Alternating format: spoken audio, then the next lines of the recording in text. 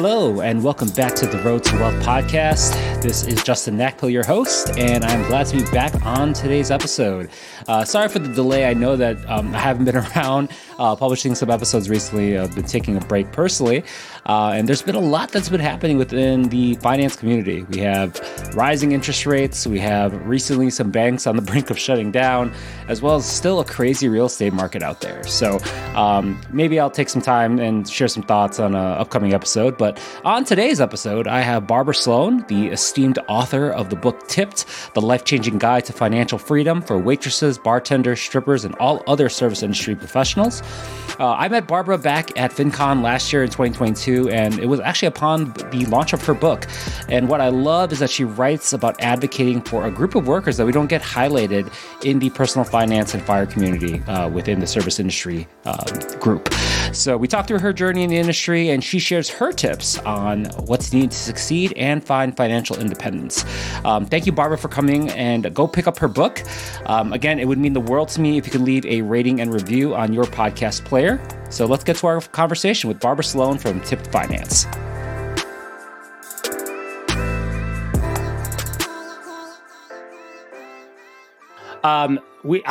Thank you, Barbara, for coming on. I have the esteemed author of the book Tipped, Barbara Sloan, calling in all the way from New York in Manhattan. How are you, Barbara? Hi, Justin. I'm doing great. Thank you so much for having me on. I'm excited to chat. Oh, I know. It's been way too long, way overdue. She is another fellow FinCon alum, as well as the first time we met back in Orlando months ago. So I'm just really happy that you're here to come in on the Road to Wealth podcast. I love it. Yeah, Florida was a good time. It was only my second year at FinCon. How about you? How many years have you been going? That was my first. That was your first. Awesome. So exciting. Yeah. So Barbara and a few others helped shepherd me through. It was very overwhelming, but having you there to kind of guide me through was awesome. And it was also during the time when you published your book, which we're going to be talking about. Yeah, it was honestly it was a few days after I published. So right. I published it just before FinCon so that I could get author copies delivered in time to go to the booth. That was like my goal in publishing, was to get to the author booth at FinCon. Yeah, and we met at like one of the roundtables with our buddy Chris, and your book and your mission you just drew me in, and I've loved the book, which we're going to talk about, and I love this whole podcast tour you're on too, which is awesome. Yeah, when I first discovered like kind of the personal finance space in 2016, I probably, like many people in the personal finance or FIRE space, I did a deep dive for a couple of years. I listened to thousands and thousands of hours of podcasts, audio interviews, read dozens and dozens of the personal finance books. And in none of that did I ever see someone who looked or sounded like me, somebody who had worked in the service industry or made the majority of their income from tips. And I'm just like, how is it that within this entire space, and more specifically this like niche down FIRE community, was there nobody talking, maybe not even to me, but to people like me? And so that was really what took me to FinCon for the first time, where I was like, there's got to be a reason why no one's talking to this group of people. And it's not a small group of people. There's over 5.5 million people, working solely for tips. And it's in the second largest employment sector in the United States. So we're talking about a huge group of people that have been really left out of the world of wealth building and out of financial literacy. Yeah, I've always felt with the audience that we speak to, especially personal finance nerds, there's always this narrative around W-2 work, entrepreneurship, but there is this, this demographic of people who you highlight, over 5 billion people that just don't get addressed, Barbara. And, I want to start with, with you, like, what was money like growing up, or when you were around in Detroit? I know you're from the Midwest. How did that make an impact? And I'm just curious if we can start from there. Yeah. So my background from Detroit is, we grew up low to middle income. My dad was an assembly line worker at the, car company, Ford Motor Company, part of the big three, UAW raised. My mom was a stay-at-home mom. She was disabled, raised 3 kids. She moved out when I was 12. Life got real different after then. So we didn't grow up with a ton. I wouldn't say we were below the poverty line, but we were still getting clothes donated to us. And there were times that government cheese rolled into our pantry, which I got to say, government cheese is delicious. um, but so, the upbringing was scarcity mindset. Debt was modeled for me. But I'll also say that homeownership was modeled for me, which I think was a really big asset to me. Like seeing somebody in my family, seeing people in my family own a home was really powerful. That was a powerful modeling example for me. And it gave me the delusion that I could own a home at a really young age. I ended up purchasing the house I grew up in at the age of 19 after my dad had passed away. Now, did I do it in an intelligent way? No, I paid more than twice the price that the previous owners had purchased it for only months prior. So, financial literacy was not a part of my upbringing. We did not talk about money. I learned those lessons the hard way. It's interesting too, because you go into the book about bad childhood home, just the emotional decision behind that, and then I want you to also share just like because you had to go through some rehabs, right? What was that process like? I know you went through a whole gamut of explaining that in the book. Yeah. So I think for me, when my dad passed away, we couldn't afford a plot or a tombstone. And I felt as though I had kind of like robbed him of a legitimate death. And restoring the house that I grew up in was kind of my way of honoring him. And so I took out, loans, and I maxed out over 10 credit cards to renovate the house as a way to honor him. And I put myself in a really terrible financial situation. So like a year later, I remember selling the house and moving from Detroit to Los Angeles, where I really started to get into the service industry. But that was out of a necessity for cash because I had creditors chasing me. And I was really angry at a system for letting me get really in debt at such a young age. What was that first service job that you got? I had a paper route when I was 10. Right. And so I remember getting like cash tips like around the holidays for that. And then I worked in A&W when I was in high school. I don't know if people know A&W, but it's like a root beer, hot dog. The waitresses go around on roller skates, car hop style. I did that in high school with a bunch of other jobs. But when I moved out to LA, I was doing everything. I was waitressing, I was bartending, I was dancing, I was answering random Craigslist ads for cash. I was doing cater waitering, private home serving. I mean, you name it. My service industry career has probably 1,000 titles on it. Well, it's very vast. And I think, having that notion of having that industry, it does give you some flexibility of time. I'm curious, like why you were always drawn to that. Like what was it about quote unquote traditional work versus, being in the service industry? What was that dynamic like? I mean, I think for me, when I trace that back, I trace it back to two things. I think one, I came out as gay when I was 15, and two, losing a parent at a young age. Yeah. When you lose a parent at a young age, you just realize how short and precious life is. And you want to do things that, have meaning behind it. And I loved getting to meet new people. I loved that the work that I was doing was fun. I liked that I got to talk about, books and food and wine and love and travel for a living. And when you are also coming out at 15 and you realize that you've spent a number of years not being your authentic self, you really want to show up in an authentic way in what you do. And I will say that the service industry is one of the industries that really celebrates people for being who they are. And so I just loved all of the aspects of that. I loved getting to be a little extra, getting to use my personality, getting to talk about really worldly things on a daily basis, the quick access to cash, the schedule flexibility to go to a beach on a Tuesday afternoon. I loved all of it. Yeah, when I look upon my even personal experience, back in the years doing, service work, like one of my first service jobs was like selling ice cream, right? Very small minimum wage. But I brought a lot of my personality, even though I was young and, immature during that time. Like, you're right. Like, I didn't have to fit the mold of a corporate employee that I am now, right? And I think that's the beauty of, what this industry provides. Yeah. Yeah, there's a lot of upside and there's a lot of opportunity.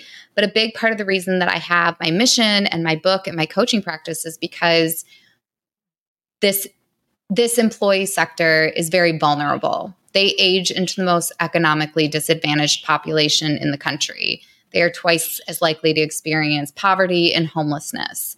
As an industry, they often don't track their income. And when you don't track your income, you aren't going to be on the receiving end of benefits that are based on your income. So, for example, unemployment, Social Security. Social Security is a terrifying one. It's one of the most important financial safety nets that we as a country provide.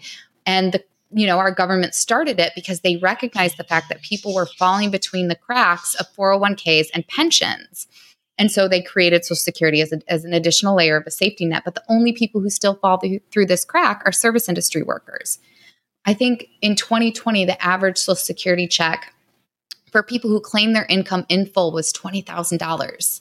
Now, when you think about that in the context of somebody who maybe not claiming their income in full doesn't understand the implications of that decision, then those people are retiring and being expected to live on less than $10,000, $15,000 a year while they're not able to work. It's terrifying. Those statistics are unreal, Barbara. And what we're talking about right now is your book, right? We are, and your history, right? The book Tipped, and you firsthand know what this is. Do you recall, like, when you're currently doing your research around your industry, just how vast and how deep rooted this can be? We're going to get into the demographics of it, but I'm curious, like, when you were doing your research for this as well, what were some of those statistics that kind of are still mind-boggling to you? I mean, I think, I always say that this industry has really terrible PR. And when I look at the two industries that I think of when I think of, like, when you're growing up, your parents tell you, don't become a stripper and don't become a garbage man, right? But the waste management industry has really turned things around for themselves. They got some good PR. Now, when people talk about this profession, it's like, oh, those people get to know all the neighborhood dogs. They make a great wage. They have good benefits. They get to work out. They're home by 3:00. Like, the conversation has changed. And when I think about the service industry and the conversation surrounding that industry, I can only highlight the fact that 2/3 of the industry is women. And that when it comes to industries that are focused on women, teachers, healthcare, the service industry, we do not do a good job of advocating for the benefits and changes necessary in those industries. Whereas in waste management, it's mostly men. That's crazy. I mean, yeah, I think, and I want you to dive into these economics because, for those that, listen to these podcasts, or maybe you have a traditional W-2 work, maybe you do like going to the bar or going to the restaurant right on the weekends with your family, but you never really put yourselves into the shoes of these people that are helping the economy, and I love, going to new restaurants and going to my local bar and like chatting up because, those are, real people, but we never put ourselves into the economic conditions that they're in. What you talk a lot about in the book too, Barbara, is around just like the differences of what the minimum wage is, the sub-minimum wage. And I want you to kind of talk about that into the demographics of what many people don't even know about, if you can share. So I mentioned 2/3 of the industry is women. I think it's also important to point out that over 25% of the people in the industry are parents. Over 25% of the people in the industry have a minority status of some sort. So we're already talking about a group of people that, may have additional hurdles. And so when you look deeper into what the systems look like for a tipped worker, they're the only industry that's held to an entirely different sub-minimum wage than every other industry. So tipped workers, they have a sub-minimum wage of $2.13 per hour, whereas the federal sub-minimum or the federal normal minimum wage is $7.25. Now, this changes at a state level. Additionally, this is an industry that is 90% mom and pop businesses.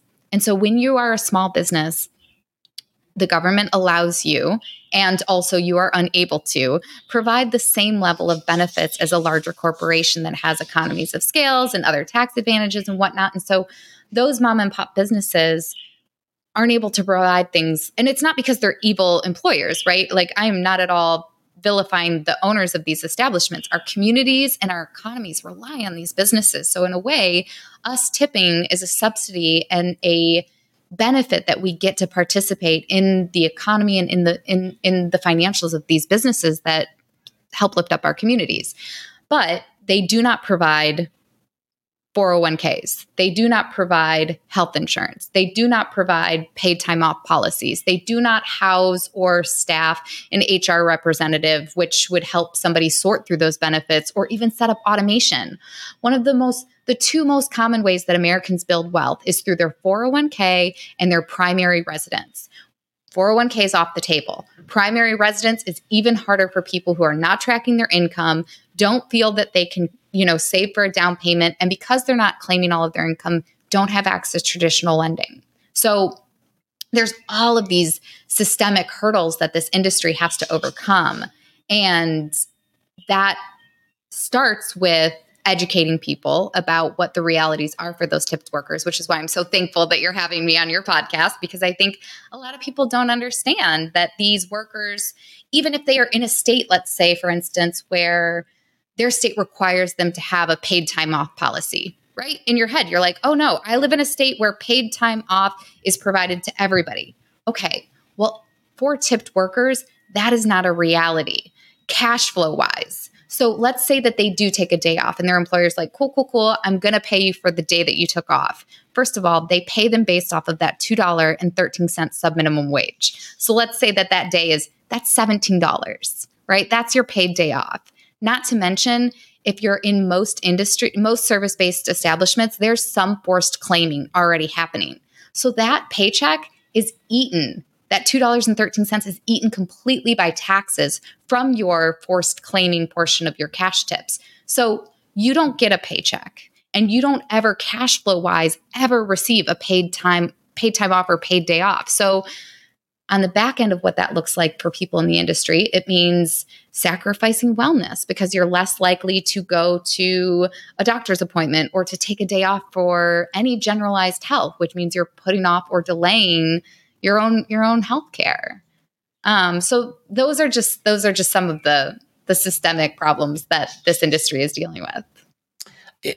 I was baffled because I have a lot of friends that, they're hustle. We talked a lot about the hustle culture, right, in the service industry, just managing multiple jobs. I have friends and family that, they may have a restaurant job and they may drive for Uber Eats. They may, do Amazon stuff on the side. And it's just, they're constantly hustling. And, because the majority of their income is variable, probably by a sub minimum wage as well. We never really think about just how much more challenging operating through that life. And what I love about your book is that it's not only a framework, but it's an empowerment to them to navigate through that. I'm wondering for you, as you were writing it, and because you had such a vast history, what did you want the objective to be with this book? I mean, I think the hard part for me in writing this book was knowing that there's no way I can help everybody. I can't speak to people who are below the poverty line. You cannot budget your way out of poverty. It's just not possible. You can't strategize your way out of poverty. And so part of me was like, oh, well, if I can't speak to everyone, I shouldn't speak to anybody. But, then I realized that was a disservice because nobody's talking to this industry. So even if I can only help a portion, I just wanted to start the conversation for people in an industry that don't have good modeling, that don't have language, that maybe aren't being told that, like, listen, hey, if you can remember the difference between 4 different types of red wine and 4 different types of white wine and 4 different types of whiskeys, then you're smart enough to invest. And yeah, some things are going to be harder for you, like setting up your own benefit system and figuring out how to invest for yourself and managing a paid time off policy for yourself and tracking your income and budgeting. And yeah, these things may be harder for you, but you can totally do it. So I think that, to me, that was the really important part of the message of the book, is just giving people hope and then letting them know, like, yeah, you don't have to be perfect to do this. And you don't have to be a totally different person to budget. You don't have to live a different life to get your financial shit together. Yeah, I love that too, Barbara, because the one thing that you mentioned, right? Like a lot of us service industry professionals that are out there, yes, they can name the 12 different bourbons that's on the shelf, right? And discuss different tasting notes and Hmm. whatnot. And I feel like what you taught in this book is that even though you're not labeled a money person, right? A lot of the skill sets you have with memorizing different things and being, anticipatory and memorizing a lot of things, all those skills are transferable where you can leverage it into a money type of model. Yeah, I like to say everything that I needed to know to own and run a multi-million dollar business, I learned in the service industry. There's so many skills that you learn. You learn sales. You learn time management. You learn back of the envelope math. You learn how to problem solve because you are dealing with the general public, and that is a tough skill set. You're learning interpersonal skills and how to manage your resources, like your management, like your coworkers, maybe like your busboys or your barbacks or whatever additional staff that you're having to manage. Like you are a highly skilled person. The subtitle, I don't want to call it the subtitle, but I think the service industry is so broad, right? Or when you think of service industry, you think probably your local coffee shop or restaurateur, but you go as far as, strippers and more of your risque and taboo type titles. I love the fact that you're addressing everybody and not just limiting to just one specific demographic. Have you received any feedback from like those under quote unquote taboo industries or feedback from those folks about like, Yeah, I mean, I think for yeah. me, it's really important to clarify that no one should feel shame in what they do for a living. And so, the service industry and the sex work industry have a lot of overlap. For me, I worked in club atmospheres. I was a fetish and kink worker. I worked at strip clubs. I mean, I've had some of those experiences myself. But I've also never drove an Uber and I've never been a hairstylist, but I know that those industries are really important and also subject to a lot of the same problems of having that fluctuating income, of not being able to, maybe know the best accounts that they should be utilizing in order to build a path to financial freedom. So it was really important to me to include all of the industries. And I love the fact that I think people love to hear about the more salacious side of the industry. And so I loved bringing some of that salacious energy and some of my salacious stories to the book because it creates a fun way for people to learn about their finances. Definitely. And, there's one story that you talked about, but it's related to a lot of the frameworks we as personal finance, enthusiasts talk about, whether it be budgeting or investing. But this was on the topic of emergency funds. And I want you to talk about that one story where you categorize both your oh fuck funds and your fuck up funds. I think it was regarding your money clip or like a bottle of wine or something like that. Do you mind sharing a little bit of that? There's so many of those stories where Yeah. I felt like the first thing I'll say about emergency funds is that you're in an industry where there is an automatic power imbalance, right? You are serving somebody who is going to have requests. And if you are totally reliant on somebody's individual tip, then you are less likely to be able to keep yourself safe and advocate for yourself.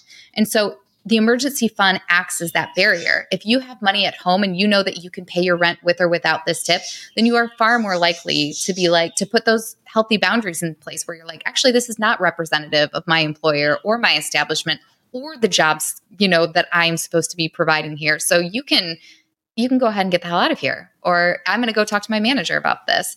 So the emergency fund is really important for people to be able to protect themselves in general.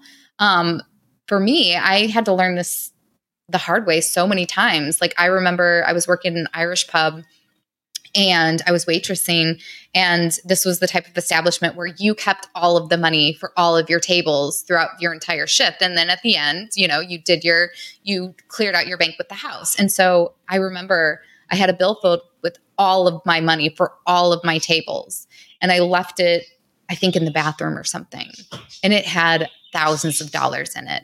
And I never found that billfold again. And I made the situation so much worse than it had to because I was dependent on having that money. I had no backup plan. And so, I blamed my manager, I blamed my coworkers, I blamed my guests, I blamed everyone but myself for being in that situation. And, obviously your establishment can help you out in certain ways. Like, oh, maybe they can, discount the food or discount the bill that you're going to owe at the end of the night because things happen.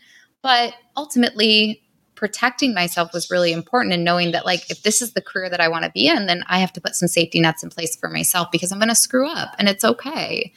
And, you know, you need to be able to make sure that I like to also give this example. Like, I remember bringing in some things the wrong way. And so I can go and ask my manager to clear that off, or I can just go ahead and pay for it and not have to deal with my manager and not have to utilize that favor or that resource. So the emergency fund serves you in a lot of ways. It's peace of mind. It's an insurance policy for you and your career. It's an insurance policy against your own little mistakes. So that's where I say, like, the oh fuck fund and the fuck you fund, right? You want to be able to have money to say, oh shit, I need to cover this mistake, and fuck you, I'm out. Right? Yep. Because in this industry, we do have bad actors. There are people who, you know, may not run clean establishments, and you have to be able to have the ability to walk away from some of those establishments if you need to. And I think part of the bad PR in this industry is that you can walk away from these jobs so easily. So that's where some of this more transient, you know, understanding of the industry comes from, is the fact that, like, when there are no employer provided benefits, you are far less likely to be like, oh, should I maybe just take a day off, or take a beat and think about how what the repercussions of my actions are, or I can just like walk out right now and never come back, you know? And so that's the reality for a lot of people in this industry. It's such a different dynamic, Barbara, compared to those that work in corporate America, where they have quote unquote golden handcuffs, right? And I feel like this is such a great benefit for those that maybe they do want some more flexibility. Maybe they want to be able to, you know, work on their passion. And, you know, we talk about folks that want to do barista fire and want to be a barista, because those are great jobs, because, you know, it provides flexibility, and you can bring, you know, different aspects of your life and personality to the job. Yeah, schedule flexibility is huge. Access to cash is huge. If you are going for Baristify, it's great for shouldering sequence of return risk. Or if you wanted to get into real estate, to be able to save up, like, you know, for some investment property. You can have independent contractor status, where you can set up a SEP IRA or write off your health insurance. You can back into an income number. There's so many positives to this industry. But you have to know how to set up these systems, and you have to know how to keep yourself protected, because the other side of it is that it's a hard industry. It's a hard industry on your body. But there's also a lot of industries that are hard on your body. I'm in another one. Construction's hard on your body. Any physical job is hard on your body when you do it for 40, 50 years. But part of protecting yourself means that you don't work to burnout, that you don't work to exhaustion, that you're not working 80 hours a week, because it's unsustainable. And it took you many years to, you know, and you're financially independent now, correct, Barbara? Yeah. Yeah, it took you so many lessons, if you will, and different careers, you know, and jobs to get to this point. If you're speaking to 20-year-old Barbara, you know, what top 3 things of advice would you give her financially, or even just in life, to get you to the point that where it got you now? Yeah, I mean, I think if you had asked 20-year-old Barbara, you know, what financial independence meant or financial freedom meant, I would have just thought that it meant you were rich. But now I understand that financial freedom and financial independence is control over your finances and control over your choices. And if someone had came and told me at 20 years old, here, read this book, follow all of the advice, set up these systems, and you can achieve financial independence, you can retire at a early age, I would have jumped at that chance. I didn't know what I didn't know. And so I just kept putting off, and I was like, oh, I will worry about that when I get a real job. I will worry about that when I make more money, or I like my job. I can work forever. When you don't realize what an aging body feels like. You don't realize the other things that are going to come up. It's funny you bring that. I'm going through my own physical ailments right now with physical therapy, and you're right, Barbara. Like the older you get, you want choice, and I feel like the framework that you put in is applicable to everybody. But I feel like this book is the right language for those that, you know, those 5.5 billion people that you mentioned that are out there in the world. You know, I'm curious for you, you know, as a esteemed author of a best-selling book, what were some of the hardest parts of writing the book?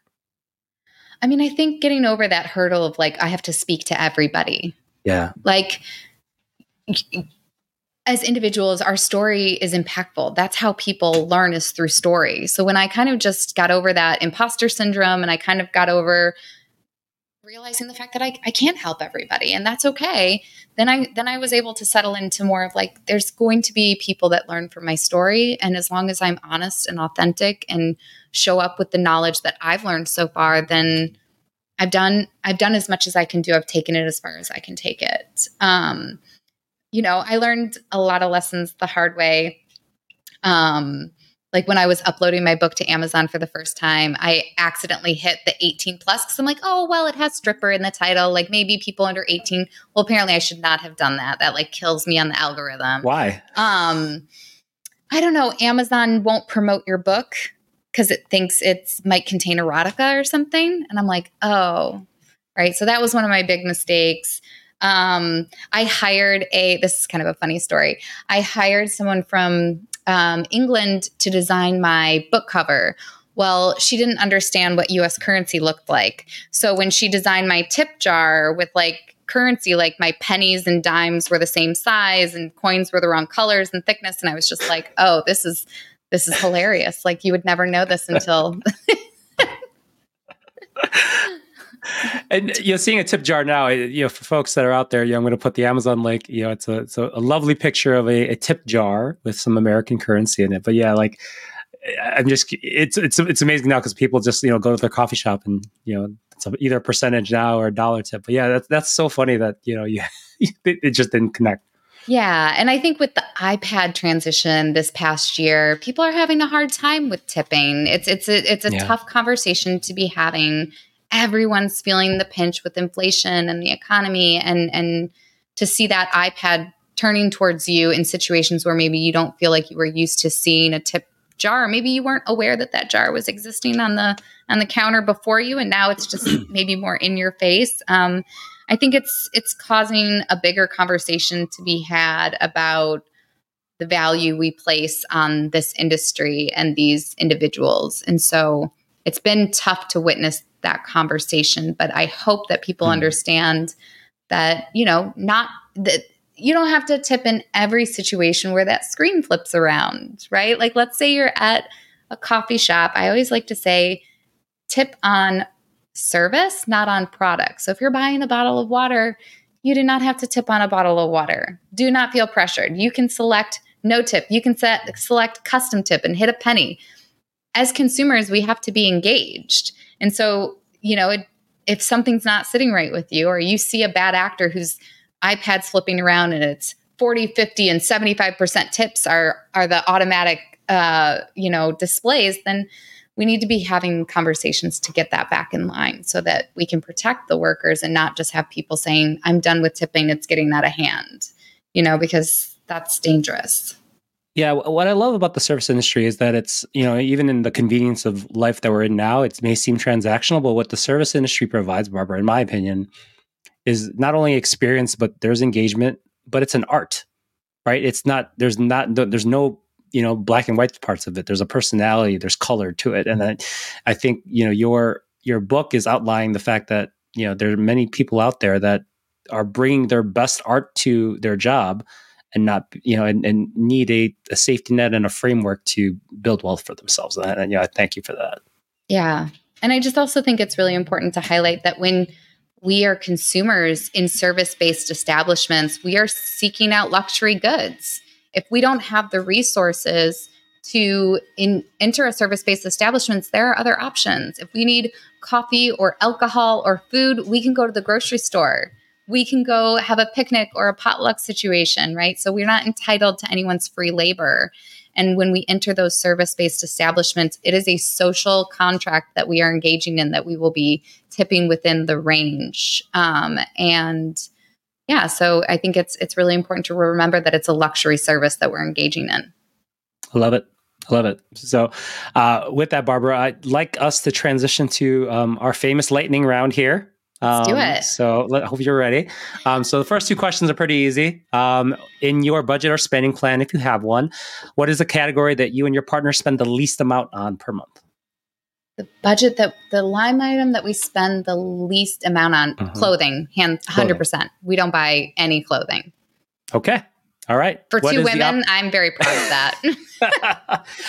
That's awesome. That's awesome. That's been a topic that people have talked about. But now on the opposite end, what do you and your partner spend the most money on per month?